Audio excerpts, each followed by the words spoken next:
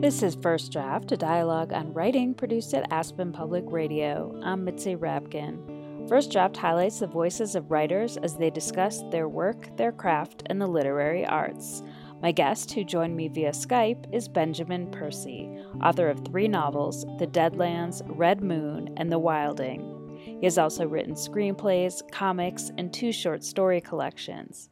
His latest work is called Thrill Me, Essays on Fiction. Because Percy's taste leans heavily towards science fiction, fantasy, mystery, and horror, the essays focus on grabbing the reader's attention and never letting it go.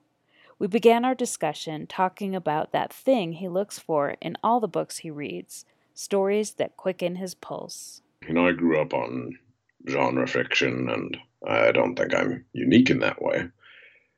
But I grew up obsessed with Westerns by Zane Grey and Louis L'Amour. I grew up reading, all the Sherlock Holmes stories. I grew up reading Tony Hillerman and Agatha Christie. I grew up reading fantasy novels, all the Dragonlance and Forgotten Realms books, the Wheel of Time series, Tolkien's Middle Earth, and horror especially. I read a lot of sci-fi as well, but horror especially gripped me in its bony fist. And to me, that's what storytelling was. And I was reading for pure escapism. I was reading to discover what happened next, so that pulse quickening impulse is why this sounds really romantic, but why my family would so often be sprawled out in the living room at night, all of us reading different mass market paperbacks with embossed titles together. And, I stepped into my first creative writing class. It was my sophomore year of college. And this whole idea of sort of joyful storytelling, like escapist storytelling, pulse quickening storytelling, genre storytelling. That was, I discovered I was battled back against by the professor instantly. He went through the syllabus, and that's the final thing he said, was that there was no genre in the class, that we would be writing no stories about vampires or dragons or barbarians with woolly underpants or robots with laser eyes or any of that. So for the next few years, I, read and wrote almost exclusively literary fiction because that's what I was assigned. And I never fell out of love with genre fiction, even though every class opened up the same way. No genre, no genre, no genre. And there was no greater insult in a workshop than a student saying that this is a little bit sci-fi, or this is a bit plotty.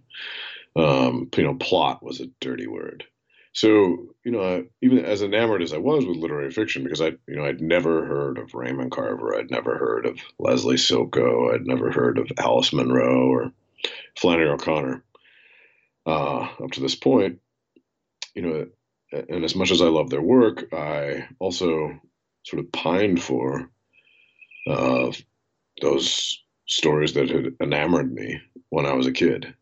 When you were younger, one of the things that you did, and you were interested in all these kind of books, and you were giving your teacher a present, and you gave her a jar of, I guess it looked kind of like green slime. It was like ectoplasm with spiders in it. You put it on her desk, and she probably had a lot of apples and other things. You were using that story to describe how you were different than other kids. And I was thinking about our DNA as humans and what we find appealing if we had no maybe cultural references. And it seems like there's something in us that we just turn towards a bunny and turns away from the ectoplasm. And I'm just wondering what you thought about that. Yeah, I'm obviously hardwired differently than the rest of the population. People are always asking me, why do you like horror? Why do you like such terrible things? And I don't know. It's just the way, my brain is put together. And, I truly did. I gave her a jar full of ectoplasm, but it wasn't just ectoplasm. It was ectoplasm dotted with plastic spiders. That was that was my Christmas gift to my fifth grade teacher, and I'm sure she remembers it to this day. So, I mean, I could intellectualize why I like horror or why people like horror. That maybe it has something to do with the fact that we like to dare the nightmare, just like we, as Stephen King says, love to climb onto a roller coaster and swing through all those loops and dips and come out the other side safe. We want that adrenal burst, but in a really comfortable environment. It's a way of working through trials. It's a way of working through sort of like the ugly things that boil around inside of us and lancing that boiling, getting it out of our system. Or Stephen King also says it's the equivalent of like public execution. Like if you go to a horror movie and it's the midnight showing, there are people, screaming and laughing at the screen. It's the equivalent of somebody marching up to the guillotine and people throwing rotten cabbage. And on we could go. But I mean, I think when you get down to it, I grew up in a, sort of strange world, and that my parents were for a time back to the landers. We lived on 27 acres of land, and my father harvested all of our meats. I grew up on elk and venison and bear. We had a chicken coop. We had a dairy cow, vegetable patch, fruit trees. It was, an isolated environment. And, it wasn't unusual for me to walk into the garage and see my mom butchering an elk.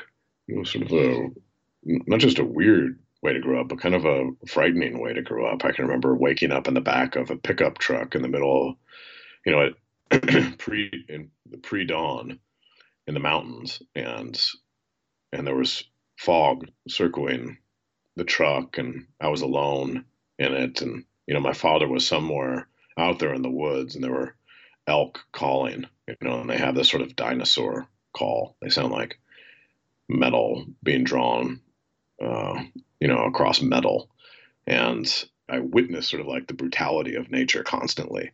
And I think that probably imprinted itself upon me.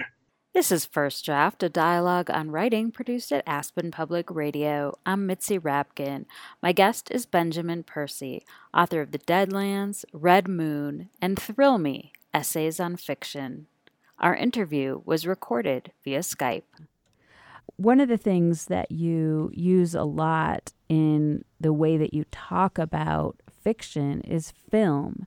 You use film to illustrate your points about fiction. And I'm wondering why film sometimes works better for you, like why you're crossing genres when you're in the end, you're talking about writing. The book contains many references to film, to TV, to music, to comic books, just, the snobbiest of literary short stories as well. And I guess that I'm just not making any, I'm not distinguishing between them. I'm looking at storytelling techniques, and I'm equally influenced by Alice Munro and The Walking Dead. And I'm not thinking about so-called high or low art. I'm just thinking about techniques. I'm thinking about what moves me. So, yeah, there are many references to Jaws in this book. So many that the editors said maybe we should have had a subtitle that was Thrill Me, Essays on Jaws. I actually had to edit quite a lot of the Jaws references out. They were so abundant. And I don't know, there's, when I'm teaching in a class, obviously there are a lot of literary examples that we're unpacking, but I'm oftentimes pulling something up on the screen and showing a clip from YouTube, popping a DVD in the tray and showing a clip from a film. And, it can take 20 minutes to break down an equivalent scene in a short story or in a novel. And I can show a 2-minute clip, and we can all watch it together and maybe rewatch it and unpack it and accomplish the same thing. So I'm also, oftentimes trying to say that the same things are happening, that Yes, there is a difference between novels and movies. I know this. But their skeletal structure remains the same. In your book, you wrote, anticipation satisfies in a way acquisition does not, and that every answer is unsatisfactory unless it opens up into another question. Mhm. So when you take this philosophy and put it on the page, when you're writing a book, how do you keep this in mind, and what sorts of things do you do to make sure you're opening up another question or creating that anticipation? Stephen King says that the greatest moment in any horror story is when the character hears a noise behind a door, and it could be the door to an attic, or it could be the door to a basement, and they move toward it and reach out their hand for the knob, and it's that moment. It's that moment that matters most, not the moment when they turn the knob and open up the door, because whatever's on the other side is going to make them scream and make the audience scream, but that scream is going to be followed by laughter, a relieved laughter, because whatever was on the other side is not as bad as we imagined. So that dread that we feel is so powerful, in part because we're complicit in the authorship of the story as audience. We are filling in the blank. The shark in Jaws is so wonderfully scary because it is a fin, because it is a shadowy surge of water. As soon as the shark appears, we're like, that doesn't look real. And, that disappointment accompanies it. So, I talk about how there's an expiration date in stories where you can only wait so long before that attic door opens or that basement door opens. And then what, right? Like if it's a short story, fine. But the telltale heart can only go on for so long before those floorboards get ripped up. And the pit and the pendulum can only go on so long before that pendulum slices open his guts. One of the things you're talking about with withholding information is are the spaces that are left out. And you talk about the idea of obscene. And I learned the root definition of it when I was reading your book. It has to do with being off stage and our imaginations filling in. And sometimes the idea of things that don't happen are even more gruesome in our imagination. This is what got me thinking about this. I was reading all these stories in my workshops, usually by young men that were outrageously violent. And I started to label this pornography because it felt like violence meant to titillate. It felt almost masturbatory the way that they were detailing all these atrocities. And I tried to look for examples of, that sort of fought against this. And yeah, there's a lot of Chuck Palahniuk being read. And I think that's maybe where that impulse comes from. There's a lot of video games that sort of revel in gore, and there are those movies like Hostel and Saw that are basically torture porn, and maybe that's it. But then you show them examples like Frenzy, Hitchcock's Frenzy, his penultimate film, and there's that incredible moment where the known killer is seducing a woman. He's walking her through a farmer's market, taking her back to his apartment, walking up the stairs. This is a 5, 7 minute scene. Uh, and we remain as camera on the landing as he goes into the apartment and closes the door. It's then that you hear a scuffle, a scream, a thump, and that is a terrifying moment because, as I said before, the audience is complicit in the violence. Now, I can throw out 50 other examples of this same move. Sometimes it's best for the violence to occur off stage. Sometimes, though, it is important for us to witness the violence. If it's meant to repulse, you look at examples like Eula Biss and that incredible essay of hers, Time and Distance Overcome. I actually heard this essay. I didn't read it the first time. Eula Biss takes the stage and she starts going through this essay, and I'll admit that I was bored to death because here she is going on and on about Alexander Graham Bell and the advent of the telephone and telephone poles and the infrastructure that went into, connecting the country. And I was wondering, like, why is this such a celebrated work of art? Because I'd heard all this hype about the collection. And then she gets to the fulcrum point of the essay, and there's actually a space there. There's a white space, and she paused for a long time, and then she leapt into the second part of the essay. And the second part of the essay is all about the black men who have been hung from telephone poles in this country, or have been tied to and beaten from telephone poles. They've been, eaten by dogs when tied to telephone poles, or tarred when tied to telephone poles. She goes through example after example after example, and she doesn't hold anything back. And that's a good thing, because we are meant to be, stunned and terrified by the uncanny, because she takes something that is, just an everyday part of our lives that you would never notice a telephone pole. She makes it uncanny by, showing them that they've been varnished in blood. Everybody in that ballroom, including myself, was fighting back tears by the end of it. So sometimes an example like that, right? Violence, shown violence, on stage violence, on camera violence is absolutely the point. This is First Draft, a dialogue on writing produced at Aspen Public Radio. I'm Mitzi Rapkin. My guest is Benjamin Percy, author of The Deadlands, Red Moon, and Thrill Me, Essays on Fiction. Our interview was recorded via Skype. One of the things you write about in your book that you think about your novels for maybe a year before you even start writing them. And you seem to be a proponent, at least in the way that your mind works and your work, of knowing the ending before you start, so you know where you're going. Can you talk about this and how knowing the ending either opens up these opportunities for these scenes, or why you espouse that philosophy? Well, I wrote 4 failed novels before publishing one, and I did not know what my ending was when I began them. So in part, this is a defensive technique that I never want that to happen again. And when you know your ending, every single scene is building towards that ending. Every single moment is like so many dominoes crashing together, transferring their momentum forward.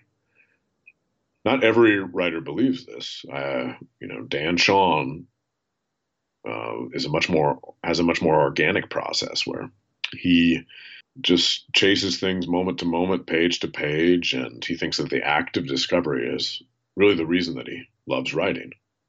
And he'll pump out 130 pages for every short story that he writes, and then rearrange them, study them, and finally figure out, okay, these 13 pages, that's actually the story, and revise from there. And I don't know, you can absolutely do that. But it just sounds like a lot of work to me. If you don't know what your ending is when you start that novel, you're going to go down a lot of blind alleys to figure out where you're going. So it might take you 10 years instead of 3. And I am not the only one who says know your ending when you begin. John Irving writes the last line before he begins the first line. And the thing is, you have to give yourself, of course, permission to change your mind. I have these, maps on my office wall. As you mentioned, I think about a novel for about a year before I actually begin to compose it. And, these story maps, they have not just the ending, they have several set piece moments. They might show this rock bottom moment, or they might show this plot point, or they might show this inciting incident, or whatever. But you can sort of think about the story maps like a constellation, where you have like these stars, and then the act of discovery is still very much a part of the process, because I'm figuring out when I'm writing how to get from star to star. I'm figuring out like the gossamer threads that connect them all, that form that, that larger constellation. So I guess I would just say, would you build a cathedral without a set of blueprints? Would you build a skyscraper? Trust to hire a contractor who, was supposed to build a skyscraper for you, and the contractor walked around and said, well, I think we'll put a few nuts here, a few bolts there, and the piping will tangle all together somehow, and maybe this will be the entryway, maybe not, we'll see. Sure, you can do that with a treehouse, like I don't need a set of plans to build a treehouse. And as much as I love short stories, I would say that a short story is more of a treehouse. And you should absolutely feel free to just be more impressionistic and to chase an image, chase a voice, see where it takes you in writing one. But with a novel, I would say that you kind of have to be a little crazy to do that. You mentioned the idea of set piece, and in your book, you define set pieces as those moments that linger in people's memories, maybe 10 years even after they've read your book, they can remember a scene, and they're very specific moments that are usually, a lot of people will remember the same thing, and that in novels you want four of those. So I could see how if you knew your ending, it would help you place those better. Again, there's not a exact math to this, but if you're looking at a screenplay, they're looking for four. Producers are looking for 4 or 5 of these set pieces. So in a novel, it just depends on how long the thing is, but you're going to want to have, you know, what Alfred Hitchcock calls crescendos. I think that's a much better term. People get confused by the term set piece because, and I used to be one of them. I thought that set piece referred to pieces of the set, like how well managed the gray walled prison in Shawshank Redemption was or something. And set piece instead implies a heightening, like an action sequence. It doesn't have to be an action sequence, of course. It could be a moment like uh, the orgasm scene in When Harry Met Sally. Um, but these indelible moments that sort of anchor your storyline. The Untouchables stairway sequence, stairway shootout. That's one that I unpack in Thrill Me, and the careful orchestration of that. There's usually a heightening, like an amplification. It's everything slows down, and if you're talking about literature, usually there's an amplification of language. If you're talking about film, there's an amplification of special effects or camera cutting, like that psycho shower scene that we were discussing. There's one of the great set pieces. And if you applied that same stylistic strategy to the rest of the movie, it just wouldn't work, right? You can't have 50 camera cuts at the opening when she's working at the bank. Like here she is making, filing a deposit. You can't have, the violin screeching and all these crazy camera cuts going on as she counts out the money, or people would have walked out of the theater. Instead, you have to save up the pyrotechnics for those moments because you're calling attention to them and telling your audience this is important. This is First Draft, a dialogue on writing produced at Aspen Public Radio. I'm Mitzi Rapkin. My guest is Benjamin Percy, author of The Deadlands, Red Moon, and Thrill Me, Essays on Fiction. Our interview was recorded via Skype. Can you talk about a writer that influenced you? Can you read a passage from an author that maybe helped you with your last novel or just influenced you as a writer in general? Sure, I'll just read a section of Blood Meridian from Cormac McCarthy's Blood Meridian, and this ties into what we were talking about before with set pieces, and that you have this heightening of language. This whole scene here is only 3 sentences, and it's when this attack occurs. Already you could see through the dust on the ponies' hides, the painted chevrons in the hands, and rising suns and birds and fish of every device like the shade of old work through sizing on a canvas.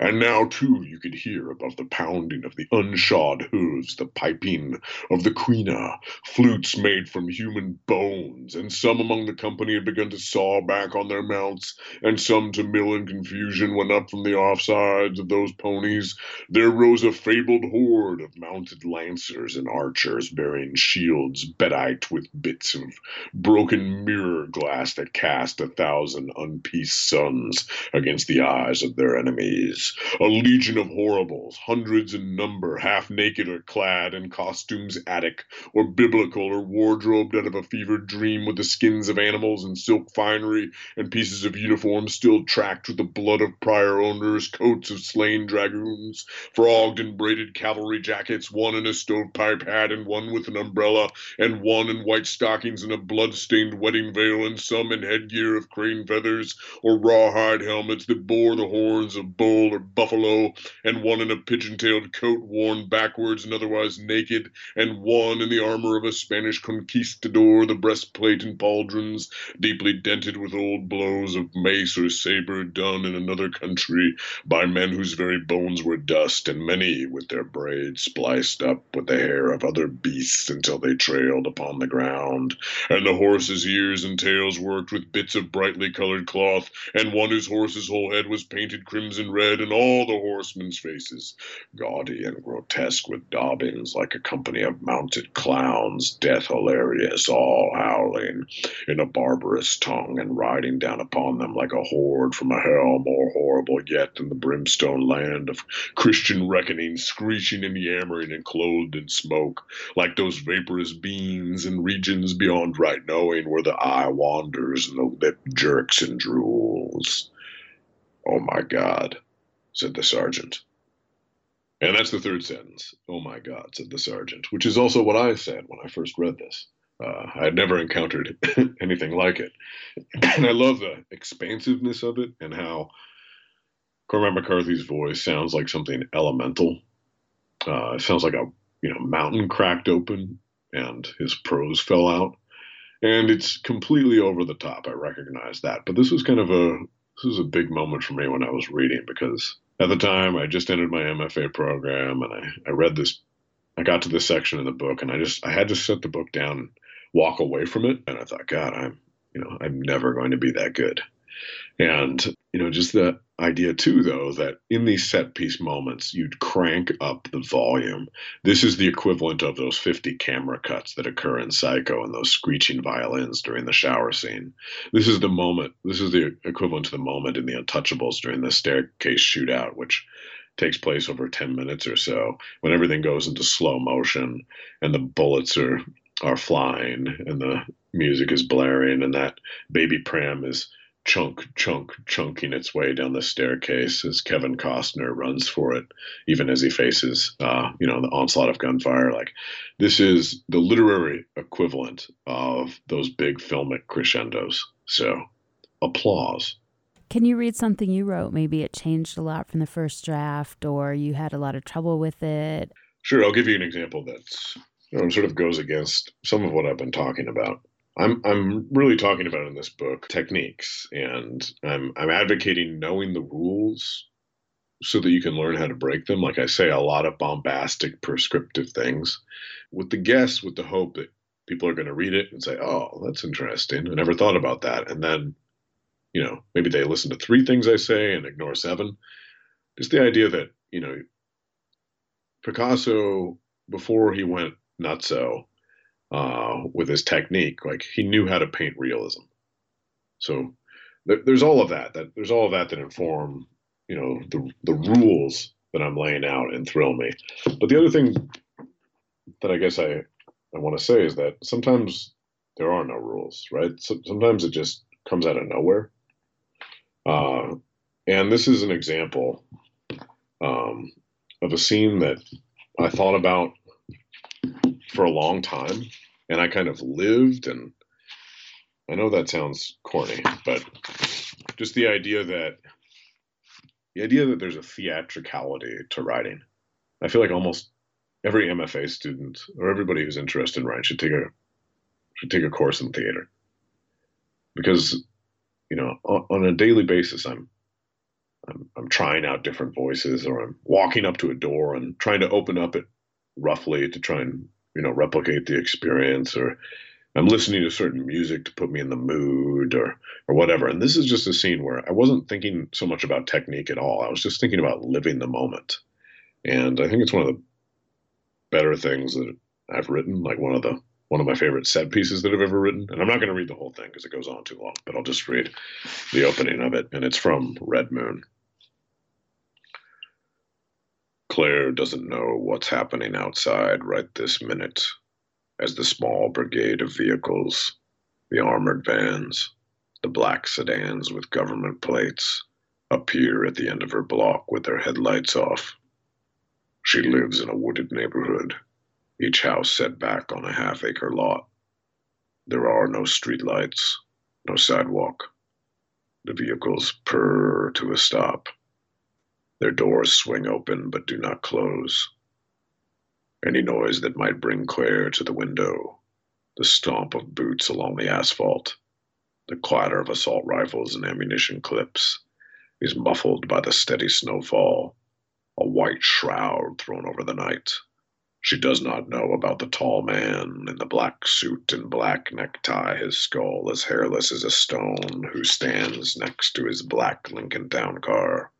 She does not know that he has his hands tucked into his pockets, or that the snow is melting against his scalp and dripping down his face, or that he is smiling.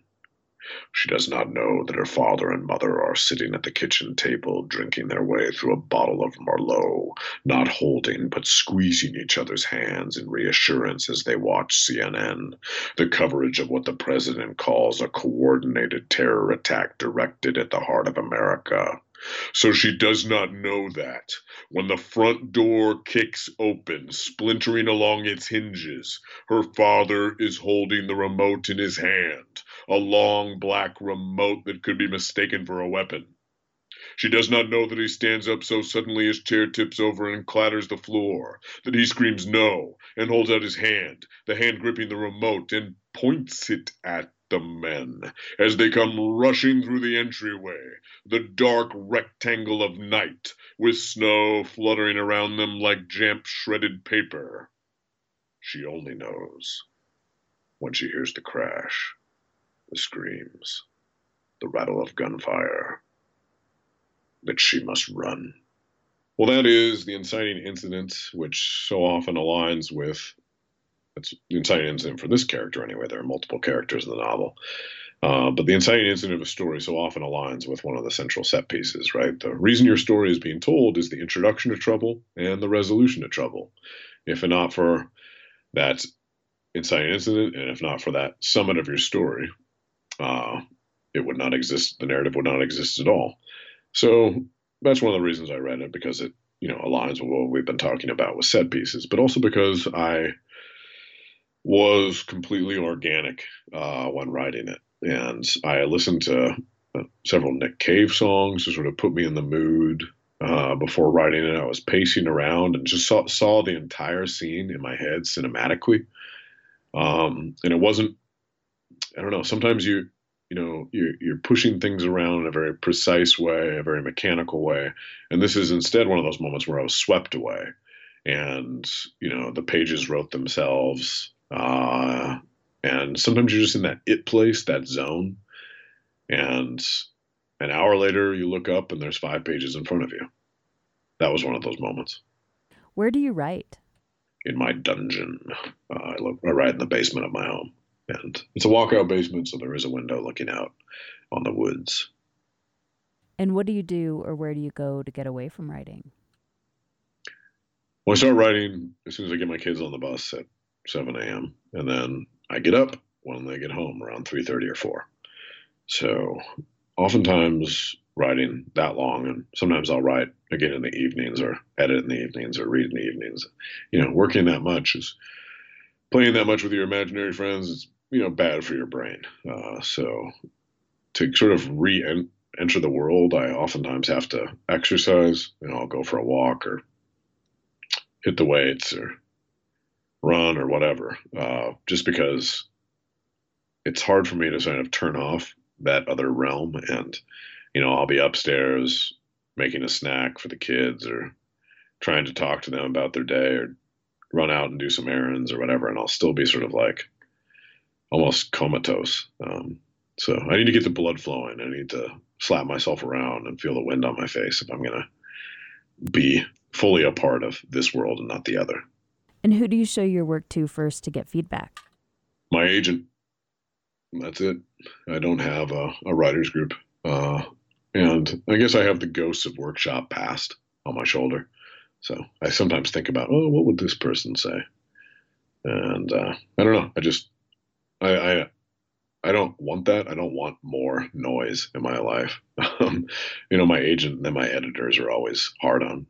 incredibly hard on me anyway. So I feel like they take me where I need to go. And my first drafts are in no way perfect, uh, but I take them as far as I can go. And then my editor says, "Okay, let's lose these 500 pages," and you know, she's right. So I have a very trusted cabal of agents and my agent and the editors that I work with in comics and novels and magazines that make me make me a lot better than I am. They reduce my suckitude. And how have you dealt with rejection? Rejection is constant. I mean, I used to go out to the mailbox and say, "Time to get rejected." This is when I was first starting off and sending off so many different short stories and getting dear writer, uh, form rejections in the mail. And every writer has filed enough of these to wallpaper their house. But people should recognize that this never ends. Like, I keep getting rejected. You're rejected all the time. I don't know what the math is on it. What percentage of pitches that I've made actually get accepted? It's low. But I'm just so damn stubborn that I break through. The same as any gambler, right? You can't like focus. You don't walk up to a craps table or roulette and like put all your money on one thing. And if you don't win, you walk out. Like that's a terrible sensibility to have. You spread out your chips on the table, and you're going to lose. But if you play long enough, you'll win. And what is your favorite word? Oh, I don't know. Maybe monster. Like monster, just the way it tastes in my mouth. But also, it's so fun and delightful and yet terrifying.